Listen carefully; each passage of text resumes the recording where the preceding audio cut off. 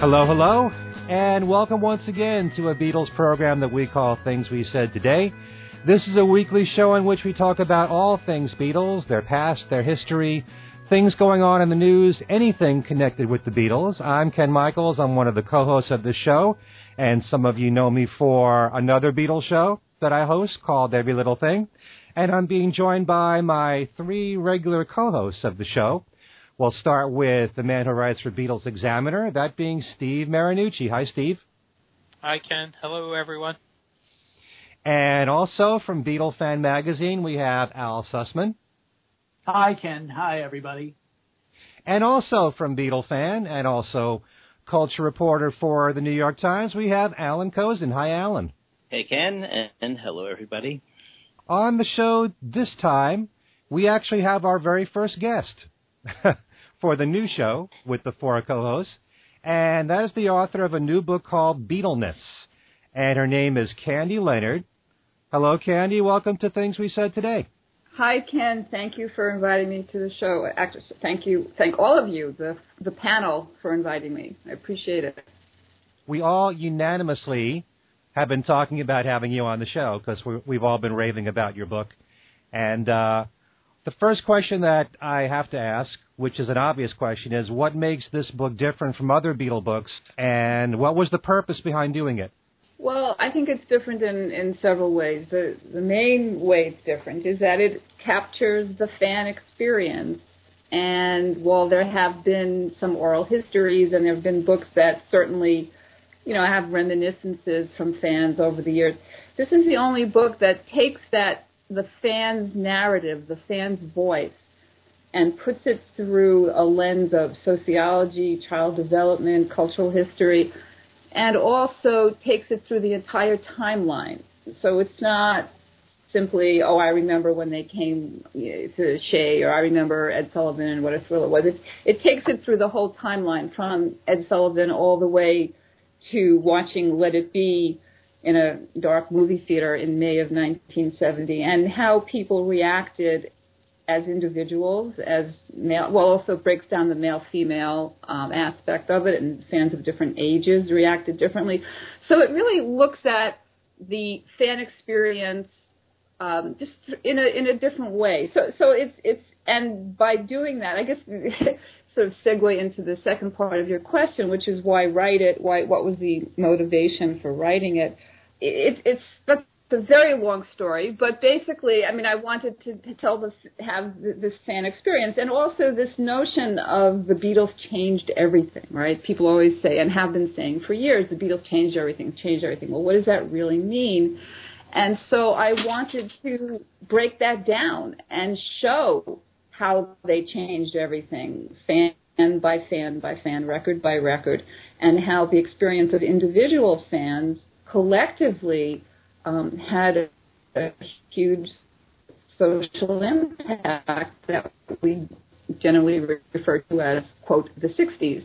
So I really wanted to take on that issue of showing how they changed everything. And also, it's a different voice, too, in that it's a female voice, and most of the books have been written by men. So there was, it's something I wanted to do for many, many years. I had several false starts with it and had to put it aside for various reasons. Different priorities can come up in life that you have to, put projects aside, whatever, and do things perhaps that are more practical than your labor of love. But in 2012, I realized it's kind of, this is it. I have to write this book now. So, and obviously because of the 50th, which I didn't make it for February, but I did make it in for the 50th year. So, did I answer your question? Okay.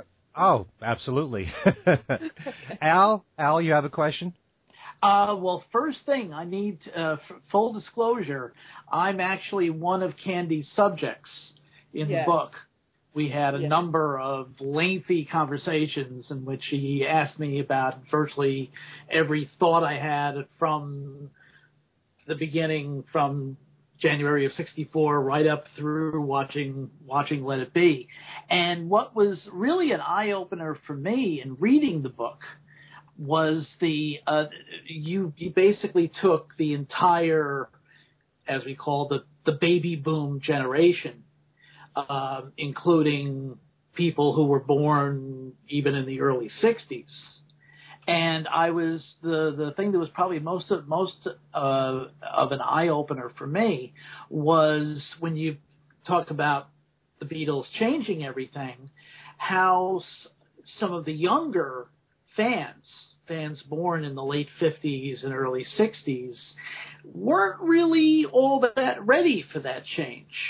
In fact, it's kind of apropos of conversations that we had where I told you about younger friends of mine who I would play Rubber Soul or Revolver for, and they were, not nearly as excited about it as I was. Right. Well, I think we forget that a lot of first-generation fans were children. Young children, 6, 7, 8. I was 7 years old.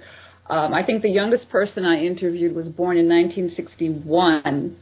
And so, a lot of, these fans were children. And so we were exposed to, pop music, which we might have been exposed to somewhat before, but we never took possession of it, like we did with this. And so we were really, really paying close attention and getting caught up in the whole mania of it with older siblings, kids down the block, the babysitter, whoever it was who roped you in if you were on the young side. An older sibling would let you come into their room because you liked the Beatles. The big kids let you hang out with them. So, what we often forget that a lot of these first generation fans were young children. And of course, if you liked the Beatles, the big kids let you hang out with them.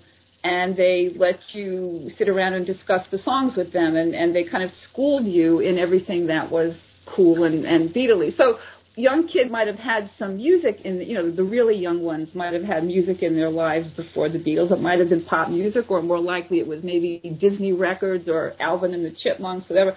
But we didn't own the music in the way that we did with when the Beatles came in. That was ours, immediately. And so it changed the culture of childhood, because suddenly you have these mixed age groups that are assembling in, rec rooms and basements and, someone's bedroom listening to the Beatles and sharing not only the music but also the other experiences that people bring to listening to music. So they're talking about it with their friends and going on dates and dancing. And so suddenly you have 6, 7, 8-year-olds privy to these kinds of conversations and this little glimpse into adulthood and the, being a little more grown up than we were. Alan, you're next. Okay, I'm not sure I have questions so much as kind of observations. I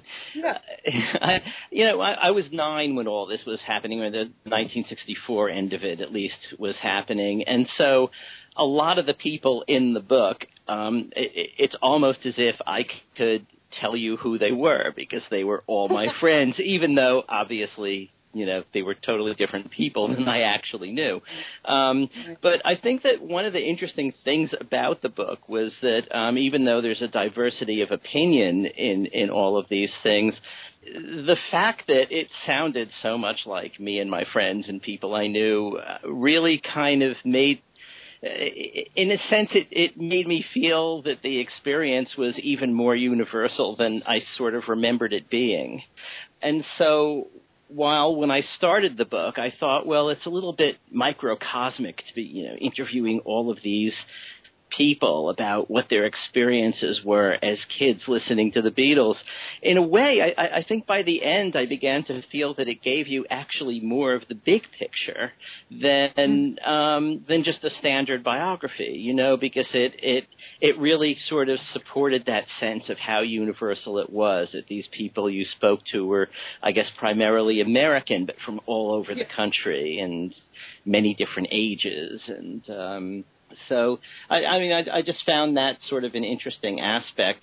I guess one question would be, there's one bunch of quotes that sort of from, I guess, Rubber Soul on kind of become pervasive and that I really didn't understand because it wasn't my experience. But that is how many people found aspects of the late Beatles music scary. People kept saying I was scared by Strawberry Fields and Walrus, and I just don't get it. So what did you make of that? Yeah, I didn't get it either. I think that I do at one point, it's funny because I remember thinking about this, and I said something in the book like some younger fans maybe, I didn't want to say open-minded, it's maybe more adventurous or more open to, weirdness than others. I was 7. I found it strange. I found it compelling, but it didn't scare me, But some people who were 7 or 8, when those videos, the famous, Strawberry Fields video, not so much the Penny Lane one, but of course their appearance was startling in both. But the Strawberry Fields video in particular really kind of freaked a lot of people out. And that's when many, kind of turned, put the Beatles on the back burner and went to look to the Monkees. Why it scared some people, I don't know. It gets back to, it just may be that the Beatles had become so familiar and it's such a comforting presence. And suddenly they look different, they sound different. In fact, there's one fan I quote who says, like, what happened to my brothers? What happened to, she almost had a feeling of mourning because the Beatles were, the Beatles she knew were gone. And I don't know. I think that it really depends on how open people were to weirdness, whether, if you had an older sibling who teased you if you didn't like it, there's a whole peer pressure. Because, again, this all happened in groups of, it happened in packs of kids, a lot of it. Not all of it, because we also listened alone. But so there was some peer pressure, if you don't like this, you're not cool, that whole thing. But yeah, some people genuinely, I heard that over and over again, that it was frightening, particularly Strawberry Fields and I think Blue Jay Way, I think, and also Within You, Without You was not so much frightening as it was kind of like awe, and, like almost somebody said it was like being in church. You had to like pay attention, and it was very serious. So that was different. That was very different than what they were doing, certainly from the beginning, But it's funny because they were paying. The other quotes are how much attention they were paying to the straight pop stuff. They were memorizing the words as soon as the record came out, and so you would think that they'd like something that they have to pay attention to. And the other thing is another sense, sort of a substring that comes out through a lot of the interviews, is the degree to which people saw the Beatles as kind of leaders, when in the sense of if the Beatles are doing this, it must be cool, so I'm going to get into that. But I guess not everybody could go along with every move that they made. Well, it depends how old you were, certainly that came up a lot in the Woodstock chapter and the later, the whole hippie thing and beyond, 67 to 69, where, younger fans were very tuned in, but not really old enough to participate, or like a lot of them said, I wasn't old enough to be a real hippie. They sort of were watching it from the sidelines, but they were aware of what was going on, even if they were too young to participate. And, not everybody grew their hair. Not everybody started a band. So there were different, there were many ways to be a Beatle fan, which is, depending on how old you were and, whether you're a male or female. So the younger fans, they found other ways. So while some people were, going off to San Francisco, others were still playing Beatle games, So it was really a very wide range of response. Mm-hmm. I just wanted to say, Alan, because of the first question that you asked, back in 1967, when I heard A Day in the Life, that scared me to death. Really? And maybe it was because it was all about being in a car crash, and I kept thinking someone was going to be killed in a car crash, and you had this incredible orchestra build-up. That really scared the heck out of me as a little kid. So I can certainly relate to all these other, young kids who found Strawberry Fields or I Am the Walrus to be scary, or Within You, Without You. Even when people were scared, some of them stopped listening, but it was sort of like an approach avoidance. It's like it was a little bit scary, but you were like watching between your fingers, Right. Ken, you were 8 at the time, right? I was 8 then, yeah. A lot of the music, especially the weird stuff, I had a tough time adjusting to. I liked listening to it, but I just didn't get it. I think I Am the Walrus was so strange to me. I didn't understand the meaning behind it. it was such a weird song for its time. And, well, you know, A Day in the Life, like But a lot of those really, the psychedelic stuff, it was probably very difficult for a young kid to understand and absorb. Absolutely. I have one observation before I ask what I was going to ask. Candy, I don't know if I think I may have mentioned this when we were in L.A., but I remember listening to WABC when Strawberry Fields came out, and I remember Dan Ingram, who's a very well-known, very famous name and was basically the partner of Cousin Brucey on WABC, really freaking out over Strawberry Fields and because of how advanced it was from what the Beatles had been doing. And it kind of, that whole scary kind of thing that Beatles were on a new front, they were forging ahead. And they were not going to be the 64 Beatles anymore. They weren't going to be the Mop Tops anymore. And that there was a whole, you could spend a lot of time, and you do on that in the book. But my question goes back to the basics in 64. The whole idea of where the word Beatles came from, and also the discovery on February 9th, 64 of the Beatles on the Ed Sullivan Show, and how it, the sociological impact on families. I know personally there was quite of an impact on my family as we sat there watching it. I mean, the reactions were different between myself and my sister and my parents, and I'm sure it was that way all around the country. But I mean, the whole idea of Beatles, where did that come from, and what was the impact on families all around the country when the Beatles came into it, and when everybody found out about them? Right. Well, I'll talk about Beatleness first. The whole phenomenon is so strange still to think about. Sometimes you can sort of step back and look at the scale of it, And it's very difficult to describe. It kind of needed its own word. Now, it is possible that other people have put together the word Beatleness. To my knowledge, it was unique to me. But I recognize that other people who think about the Beatles and who like to play with language may have very well stumbled upon the phrase as well, because it might be out there in some other forms. But I felt that it just kind of summed it up, like it was a way of describing the feelings that they evoke, their essential qualities that we responded to so profoundly, the remnant of it out in the world, whether it's advertisement or newspaper headline or, the many, many references we see, parodies of album covers, which seem to be endless. So all of that's, the sort of the three definitions of Beatleness that I talk about in the book. I sort of lay it out in the open. I think it's the epigraph at the beginning of the book. So, it needed its own word, Now, as far as the second part about families, it had a huge impact on families because everybody had a very strong opinion. Fathers did not like them from the get-go, for the most part. They didn't like the hair. And they also didn't like the exuberance. The kids got so wound up and out of control. And fans in the book, the stories about how just not clear why, but dads would just shut it down. Like they would change the channel, or they would, say, you guys need to quiet down, and we'll take the records away, whatever. So there was you have to have an opinion.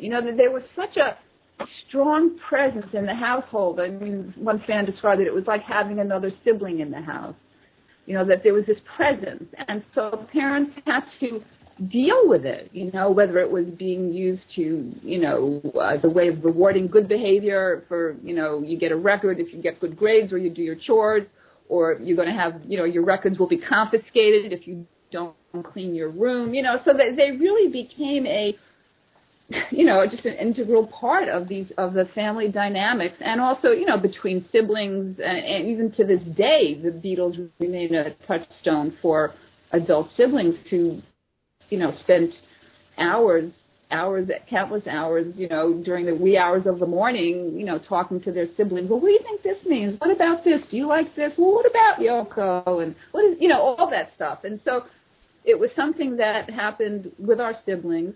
But getting back to the parents, I mean, they had a very hard time with it first, and of course the hair was a big problem, big problem. People seem to relate to those sections of the book very strongly, where the battles between the sons and the fathers over the hair just went on for quite a few years, really. Yes, it did. I can support that. I can definitely confirm that. Yeah, me too. It did. It did. And the one thing about the book that really blew me over was how it was like it brought back a lot of the. It was like traveling back in time. It was the whole atmosphere of those days, and it was really that's one of the things that was really wonderful about the book, Candy. And I've said this to you before, and I really do. It's one of the best books I've ever seen that really summed up what the Beatles are all about.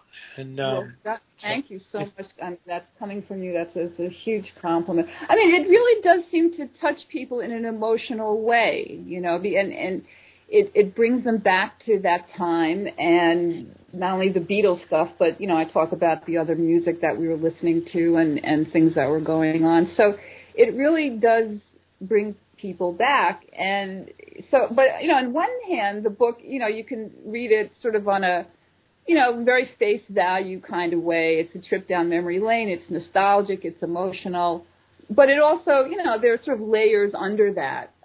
So you can interact with the psychology of it, or the cultural history, the social science of it, whatever you want to call it, or you can take it at face value. But I think that when we look at the all these people's experience, and you think about this collectively, as millions and millions of young people with this common focus, you really do get, I mean, even for me now, having written the book and having been thinking about this for 50 years, I still sometimes step back from it, and I'm amazed at how huge this thing was and how impactful it was.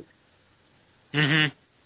Yeah, I mean, it's hard to even nowadays comprehend just what that was. I mean, it was very unique in those days. That's all there was to it. So. Well, I keep coming back to this thing that Wenner in Rolling Stone in 1968, when the Hunter Davies book came out, Jan Wenner did a review of it, and he said different things about it. And one of the things he said was nobody comments on the incredible weirdness of it, right? And I think that's what he was getting at, even in 68, when there was still much weirdness to come. and so I think that in the passage of time, that I think that my book gets at that weirdness. And sometimes I think, well, I really started this book 15 years ago, and I have to put it aside and this and that. Like, maybe it was really all for the best, because it required more passage of time to really get that sense of what happened. That more time for reflection. There was one thing that I felt when I finished the book, which is that you're kind of lucky in a subject, and I guess we all are, since we all have this subject, in that it really was a completely unique thing. I mean, Elvis was huge and had people going crazy, but it was for a very few years. Since the Beatles, there has been nothing like that. And the way the world is fragmented now, it seems sort of unlikely that there ever could be. What there is now is this kind of, the little period in between when Elvis went in the Army and the Beatles came out, less than 10 years, maybe like 6 years. People would get big. You'd have someone who'd have a hit or two or three, and then the next person would come along, and that's sort of like what it is now. There's nobody that has the kind of broad appeal that everybody is into one way or another, and I just don't see that happening again. So you've tapped into a really interesting period sociologically and musically, and in a lot of other ways. It's sort of good luck, I think. Well, I think right that it can never happen again. I mean, if you think about it, when we watched the Beatles and Ed Sullivan, if you weren't watching that, you had two other options of what you could watch. Wild Kingdom. Compare that to the band who goes on SNL, let's say, who wants to be the next big thing. Well, okay, it's TV. But think about all the competition any performer has today. It's completely different. I mean, the audience is fragmented. The entertainment industry is more fragmented. The technology, I mean, everything about it is different. The politics are different. It was really, it was like I said, it was a confluence of forces, a perfect storm that happened, that came together, and that it lasted for that long. It lasted for 6 years. I mean, people say, oh, well, there are other, people say, well, what about Nirvana? What about Michael Jackson? And, certainly there are elements of, you can look at other performers or other phenomena and say, well, it's sort of like the Beatles in this or that way. Yeah, but there's nothing, Madonna, and she was an artist who did evolve and change, as Bowie did and others, but there was something about the Beatles as a constant presence for 6 years, right? I mean, day in, day out, every newspaper, every magazine, I mean, every time they did anything, we knew about it, So it was like they were just part of the air, Well, you say 6 years, but I'm not sure it's actually ended, has it? No. In some ways it hasn't, but I mean, for first generation fans, I mean, the initial impact, was that nonstop, deluge, for 6 years, just nonstop, deluge, sounds, images, ideas, nonstop flow of new, as I talk about it. I mean, it was there's nothing like it. I mean, sometimes one way I describe it sometimes, it's like a comet that was moving across the sky very, very slowly for 6 years. That just captivated, just grabbed our attention, and then it just stopped, But it was such an amazing thing to witness that its impact was so profound that it in some sense hasn't gone away. It's like, oh, remember that comet we watched for 6 years, Not to mention all the beautiful music that was left behind, So it was a pretty amazing thing. And you asked me early on why I wanted to write the book. I mean, I wanted to document that, how amazing it was and how it really, if you think about the size of our generation, and how tuned in we were to them, you really have to conclude that the Beatles are an important part of really American history, even though we often don't think about them in that way. But, certainly, by the late 60s, there's no question, but that they, sparked a lot of, they empowered young people to really shake things up.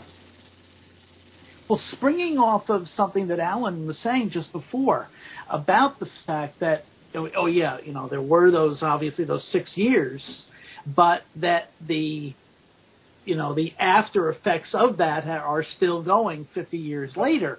And so there have been now several generations of Beatles fans who have grown up in the 44, 45 years since the breakup. And I was thinking about that in your description of fans' feelings at the time of Let It Be, of the movie, particularly of seeing the movie, and the fact, and of course, obviously, the day that Paul's quote unquote breakup announcement was made, April 10th. 1970, and how sad people were. And I've been wondering if you've gotten any sort of feedback from some of the younger generations of fans thinking, well, wait a minute, why would they have been so sad when, they would have just broken up for a short time, gotten their solo thing together, and then gotten back together. Because which would in later years would be the norm with the Stones right. or the Who or Genesis. Have you gotten any of that? Sort of.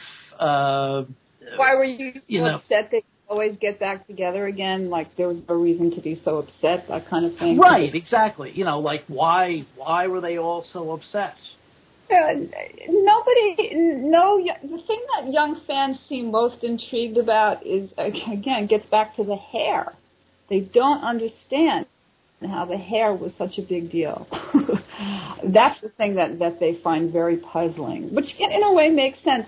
But as far as why not understanding why people were devastated, nobody actually has raised that issue. I did today I got a letter from this really cute letter that my publisher sent to me from a sixth grader whose teacher had recommended the book to her because she knew she was a big Beatle fan.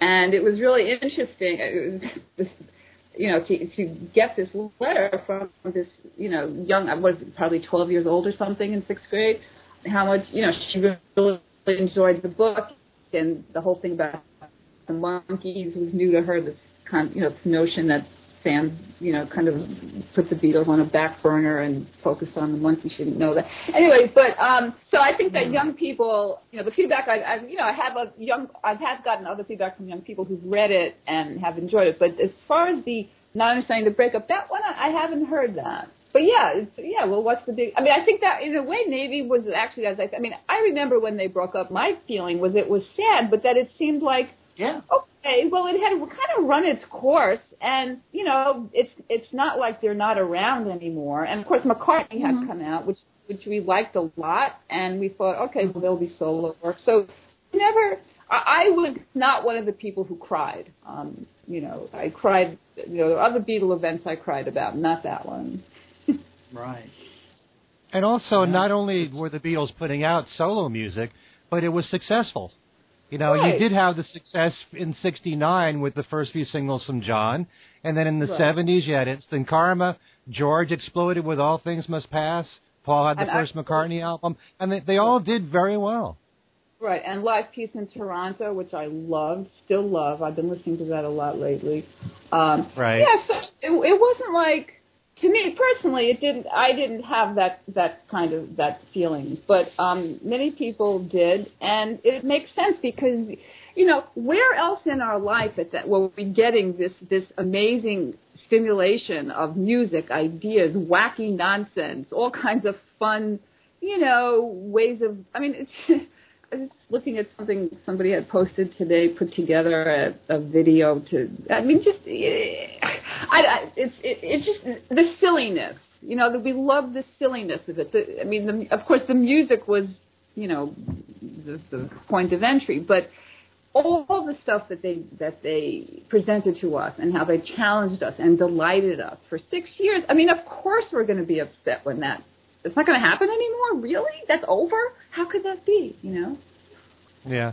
Could I just expand on this conversation that Al brought up first, and you were just talking about, Candy? The one thing that struck me the most in reading your book is this whole idea that you bring up several times about fans taking a Beatle break, which I never really heard about before.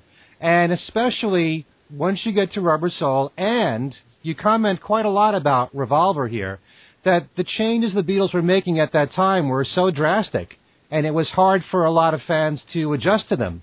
Yeah. In terms of the lyrics getting far more intelligent, far more introspective. You even had a quote in there from one fan who I believe couldn't reconcile the fact that here's John Lennon writing lyrics to The Word, and then on the same album he's writing the same lyrics for Run for Your Life. Right. Here he is on the one hand saying the word is love to the world, and the other is about this guy who wants to kill his girlfriend. Right. And you have all this this mix. And then you got all these different musical genres entering the picture with all the Indian music and so much eclecticism and the weirdness of the psychedelic music. And there's even a quote here that I just want to bring up in your book where you say, fans were still believing the earlier Beatle music and were intrigued with the warm sound and grown-up lyrics of Rubber Soul, but Revolver was more than many fans were ready for. I mean, I'd like to know, not just from your perspective, but from all of us, was this change so drastic that it was hard for us to adjust to? And even you were saying before, Candy, how a lot of fans went to the Monkees, and part of the Monkees' appeal was the fact that, you know, they were capturing a lot of the Beatle fans who loved what they were first exposed to, the lighter stuff, the more fun stuff, you know, from 64, 65, whatever. I mean, did we all experience that? Let me first hear what Candy has to say. Mm-hmm. About Revolver being so much more weird than Rubber Soul. I personally don't remember it being that. I mean, yes, it was different, but I mean, that was not my experience. I mean, I was pretty open-minded. I had an older sibling. You know, I was like taking it as it came. Now, that said, I was a huge Monkees fan.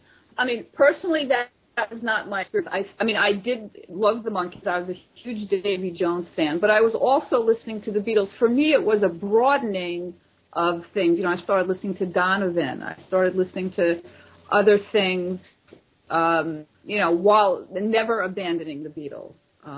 But as I show in the book, I mean, a lot of younger fans, and not exclusively younger ones, some older ones too, just didn't like the, you know, Love You Too, Tomorrow Never Knows. It was, you know, they couldn't get into it. They found it. They used phrases like it wasn't pleasant to my ears.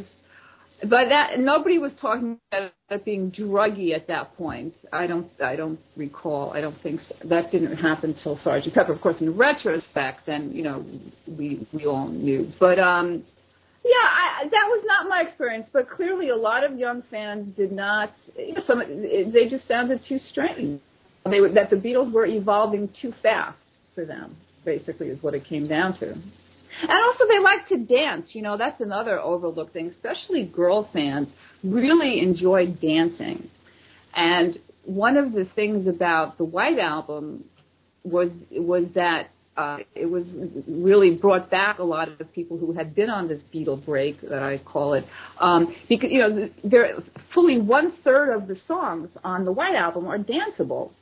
So it brought back that early, you know, gush of Beatleness, which is what a lot of young fans enjoyed initially, which was that you could spin around, dance with your friends and all that. So, but to get back to your question, for me, I never abandoned them when they got strange. I was kind of open to it, you know, but clearly some people were not. What about you guys? I never went on a Beatle break.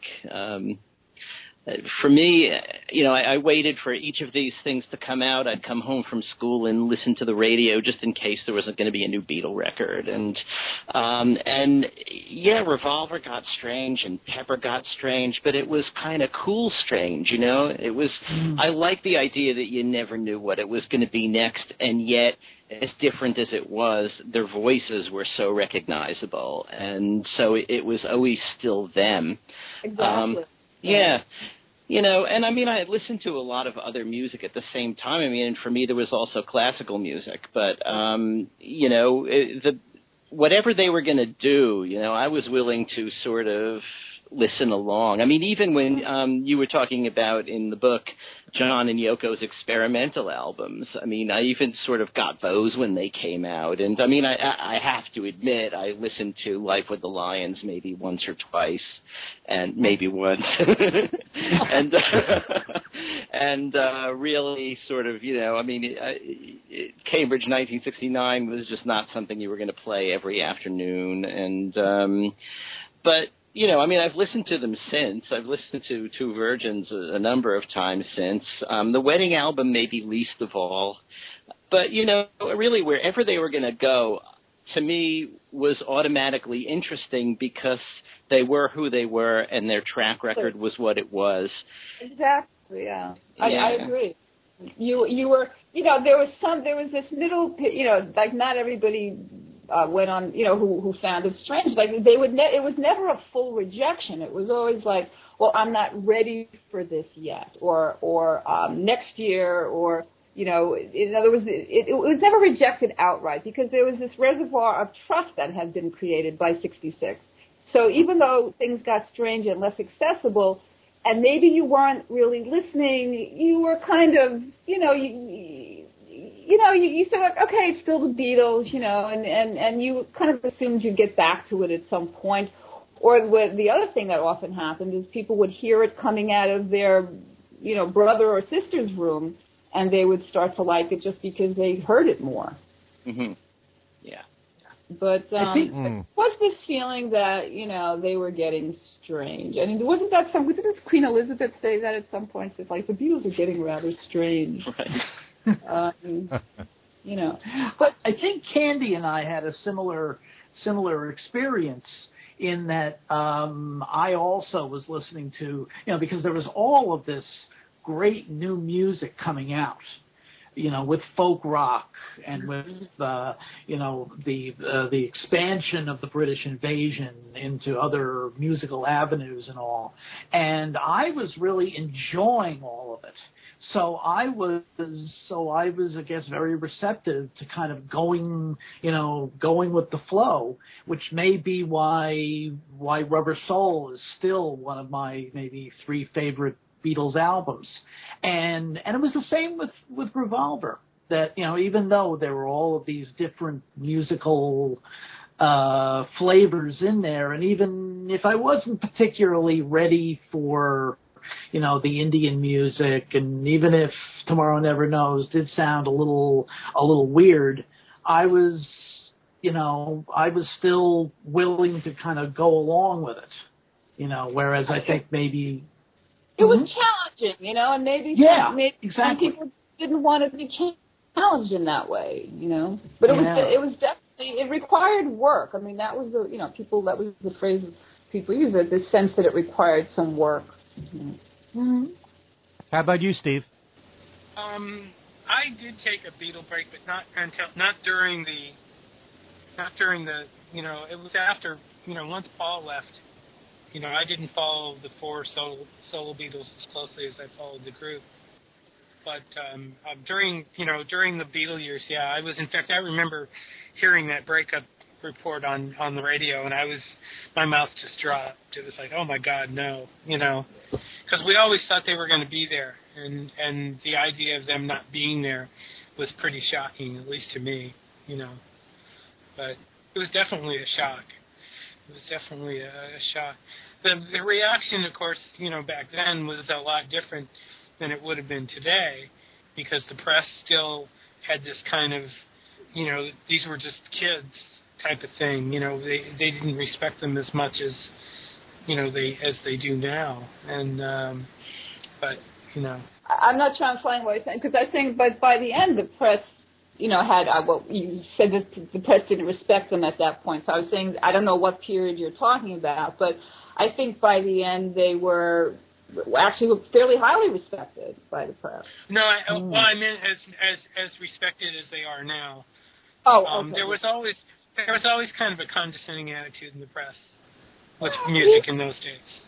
At least that's the way I remember it. I think that changed a lot after. I think it changed with Rubber Soul. I mean, that they got some cred with Rubber Soul, and I think certainly by the time of Pepper, of course Pepper doesn't hold up as well as Rubber Soul or Revolver in most people's view, but there were all these superlatives about Pepper and them as artists and all this, and I don't know. I mean, there was always a little bit of they were praised grudgingly, but they were praised by them by the end. I mean, that's my sense of it. Alan, what do you think? What's your sense of that? I think that they were, going all the way back. Last week we talked about with the Beatles, and there was a British classical music critic, William Mann, who wrote very respectfully of them all the way back then.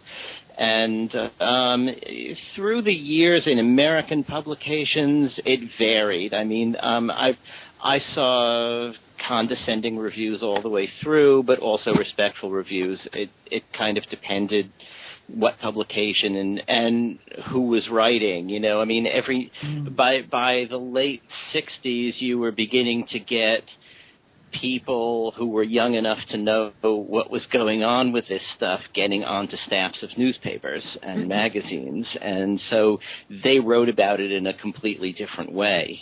But on the other hand, as you point out in the book, you also have people who are young enough to know what's happening, but are just too hip for it to be to be still okay, and so we're attacking them from a completely different direction, right. for being commercial and everything. Right. So Edward. Steve's point is correct. I mean, certainly with the passage of time, there's no question. I mean, it certainly becomes there's no, it's fairly unanimous at this point, certainly, sure. But maybe less so, in the moment. That could be. People are still listening to this music, and assuming we still have the capacity to listen to music in, 50, 100, 200 years from now, I think people will still be listening to the Beatles. There's no question about it. I agree with that. Mm-hmm. Absolutely. Oh, I think so too. Just going back to the original question, I never took a Beatle break as a little kid, and I certainly found Rubber Soul to be easily digestible. I mean, I went through that like water. I mean, I had no problem listening to Rubber Soul. There was a little bit of weirdness on Revolver, certainly with Tomorrow Never Knows, but I loved all the songs on Revolver, and we're talking about the American Revolver. But one thing that, since Alan, you just brought up our last show with talking about with the Beatles, something that we sometimes forget is that often it's said that it's pretty remarkable that the Beatles went from Love Me Do to Tomorrow Never Knows in really and truly less than 4 years.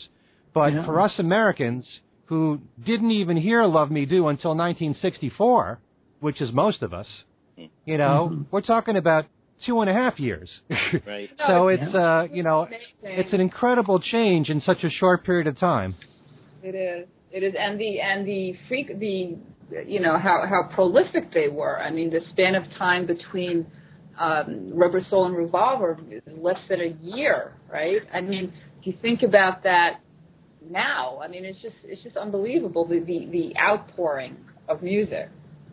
Well, just the mere fact that they released in those 6 years, and we'll use, it's simpler to use the British albums because it's all uniform, right. But the fact that in those 6 years they released 13 albums, that's an incredible amount of music to release. And there are bands now that don't release 13 albums in a 30-year career. Right. Yeah, again, I mean, it's just one of the other things about the whole thing that was weird, that you have in this relatively short period of time, this large, proportionate to the time, this huge volume of amazing music, and it's just kind of mind-boggling, and that you had the riveted attention of millions of young people all over the world eagerly anticipating the next thing and being dazzled again, over and over and over again. It was kind of an amazing thing. Candy, can we just address, because I always love to talk about what I call beyond the music. Yes. And you address a lot of these issues of what brought the Beatles so much appeal aside from the music itself. And one of the things that I know that you talk about is the what you call transformation of gender roles. Yeah. And I'm going to quote you in here in the book. You said, girls liked boys who were Beatle-like, who were free and had enough imagination to venture outside the confines of male stereotypes. So I know you also talk about the fact that, and some fans in the book related to the fact that early on they loved the Beatles a lot because they saw four friends together. Who were interacting. They were like best buddies, and that was part of their appeal. Could you go a little bit further and talk about, aside from the music, why the Beatles were so popular? Well, you were just saying about the friendship that we saw between them, and that men and girls, boys, men, women, young men and women saw this, and it was a very different kind of thing. So you have these four men who, I mean, you look at the nonverbal communication between the four of them on Ed Sullivan. I mean, they're just glowing, beaming, you know, and we're looking at this, and we had never seen men who looked like this, who sounded like this, and who behaved like that. And then, you know, so there was this sense of this, you know, what Mick Jagger called the four-headed monster. But we didn't see that, you know, we saw them as this great, you know, these guys, these close friends, you know, the love between them. And that was actually, this is why boys didn't pick a favorite, because they didn't want to see them separately. What appealed to young men, you know, the teenage boys, was this camaraderie, because, you know, because it was a different way of being a male in the world. And so that was very appealing. And girls liked it. They screamed for it, you know. So I don't do it. So I answered the question. There was the first part of your question was, I'm not sure if I sort of answered it in reverse. What was about the gender? What was the first part? That girls like boys who were Beatle-like. Exactly. Yeah. They had an imagination. Yes. Not only the appearance, but girls liked boys who were Beatle-like. So there's the appearance and the softness, that they weren't macho, you know. That was very appealing. And also that they had the audacity, the freedom, you know, to embrace the freedom that the Beatles seemed to represent. So the boys who grew their hair, you know, they were, you know, girls liked that, because it was you know, it was Beatle-like, and it showed audacity, and it made them part of this thing, you know, and because, you know, they represented freedom. They represented freedom. They sounded like what freedom sounds like, you know, and that was a big part of the appeal, and part of the freedom from what? Freedom to do what? And part of it was the whole gender thing. You know, and thinking about John as a feminist, which we don't often do. We think about his, you know, peace activist, anti-war activist, and all that. But, you know, at the end, he was very much a feminist. And, you know, had he lived, he may have been able to, you know, make some progress in that area, perhaps. But getting back to but they did represent a different way of being male in the world, and women like that, you know. But actually, let me say one more thing about that. There was a split, though, between their words and, you know, the personas in the songs and their personal lives, of course, because we know that while the lyrics, I mean, this is actually the first thing I ever wanted to write about the Beatles, was really about some of this gender stuff in the lyrics. You know, they're much more egalitarian. The women are friends. You know, it's a very different ethos about male-female relationships in the song. But we know in their personal lives, not so much. I mean, they were products, you know, I'm not faulting them for that. They're products of their time and place.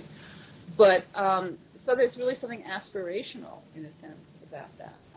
But, you know, so women heard these songs, and it was like, okay, that's good. You know, that's how men should be, yeah. Which is an interesting interesting comment on the times. Very interesting.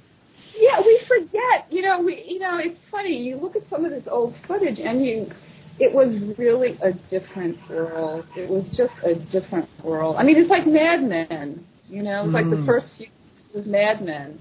Right. And I actually I was not a Mad Men watcher, but when I was working on the book, I made a point of watching all of them, because I had read that, that there was a certain, well, first he's a huge Beatles fan, and he was really made a great effort to capture the whole, everything about the time. So I should watch this, you know, and I found them really interesting, and how they, dealt with the coming of the Beatles. I didn't think they handled it particularly well, but I found it kind of interesting. But anyway, yes, it was a different world. It was a very different world, you know. And so that's why there are, you know, I mean, the other gender piece that is interesting is the whole who becomes a musician, you know. So on February 10th, 1964, boys lobbied their parents for guitars or drums or whatever, you know. Well, girls couldn't really do that, you know. It wasn't an option. Maybe you got an acoustic guitar, but as a couple of the women I interviewed said, they didn't want to be Joni Mitchell or Joan Baez. They wanted to be John Lennon. Mm-hmm. And, and those who did really swam against the tide. So people like Chrissie Hynde and the Hart Sisters. Mm-hmm. Yeah, so the gender thing is a very interesting part of this that I think there's actually a lot more to say about. So when I think about a possible follow-up to Beatleness, that's something I think about exploring further. I just have one other observation that, and actually I mentioned this to the other guys, my co-hosts, last week. I have to say your description of Ed Sullivan as a stiff cardboard cutout of a man with a face that said "School Tomorrow" is absolutely inspired.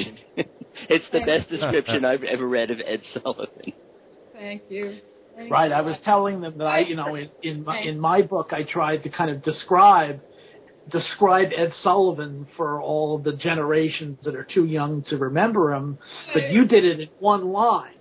Well, yeah, I mean I like that line. Thank you for noticing. Yeah. I'll take that as a great compliment from you guys. I really appreciate that.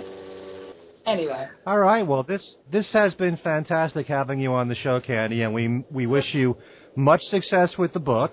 Thank you. And you do have your own website, correct? I do, yeah, Beatleness.com. And there's a blog there that I pretty much have been keeping up to date with pithy comments. Today was actually a big day in Beatleness. I had a thing in Next Avenue, which is a PBS thing. So it's like I'm on PBS's radar. Yay! All right. Good for you. Congratulations. That's great, yeah.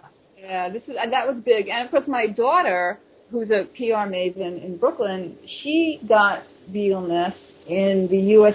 Airways In-Flight magazine for me. It's in their December issue in their, gift box. So everybody who flies on U.S. Airways is going to theoretically see that. You've been doing great because I've been seeing you all over the place. Yes. All right. So, yes, but thank you for all your encouragement. It really means a lot because you guys are experts, and so I'm very chuffed, as the lads would say. I really appreciate it a lot.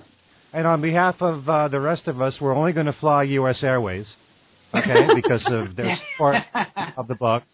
And like I said, much success with the book. Again, your website is Beatleness.com, and people can order the book from the website? No, I can get it anywhere. Amazon, Barnes & Noble. Brick and mortar Barnes & Noble seem to have it. Amazon, of course, is the way that people buy books these days. But, any indie bookstore will order a book for you. Like if you want to shop local, you can just add a link for that. But it's anywhere books are sold. Basically, which means mostly, people buy books on Amazon, but it's also an ebook and it's also an audio book. Hey, Al, did you get through the whole audio book? Yes, and enjoyed it immensely. Okay. So, Candy, thanks so much for being on the show. We had a blast and much success with the book. Thank you so much. I really enjoyed talking with you guys. And for Things We Said Today, this is Ken Michaels, and on behalf of Steve Marinucci, Alan Kozin, and Al Sussman, we'll see you all next time.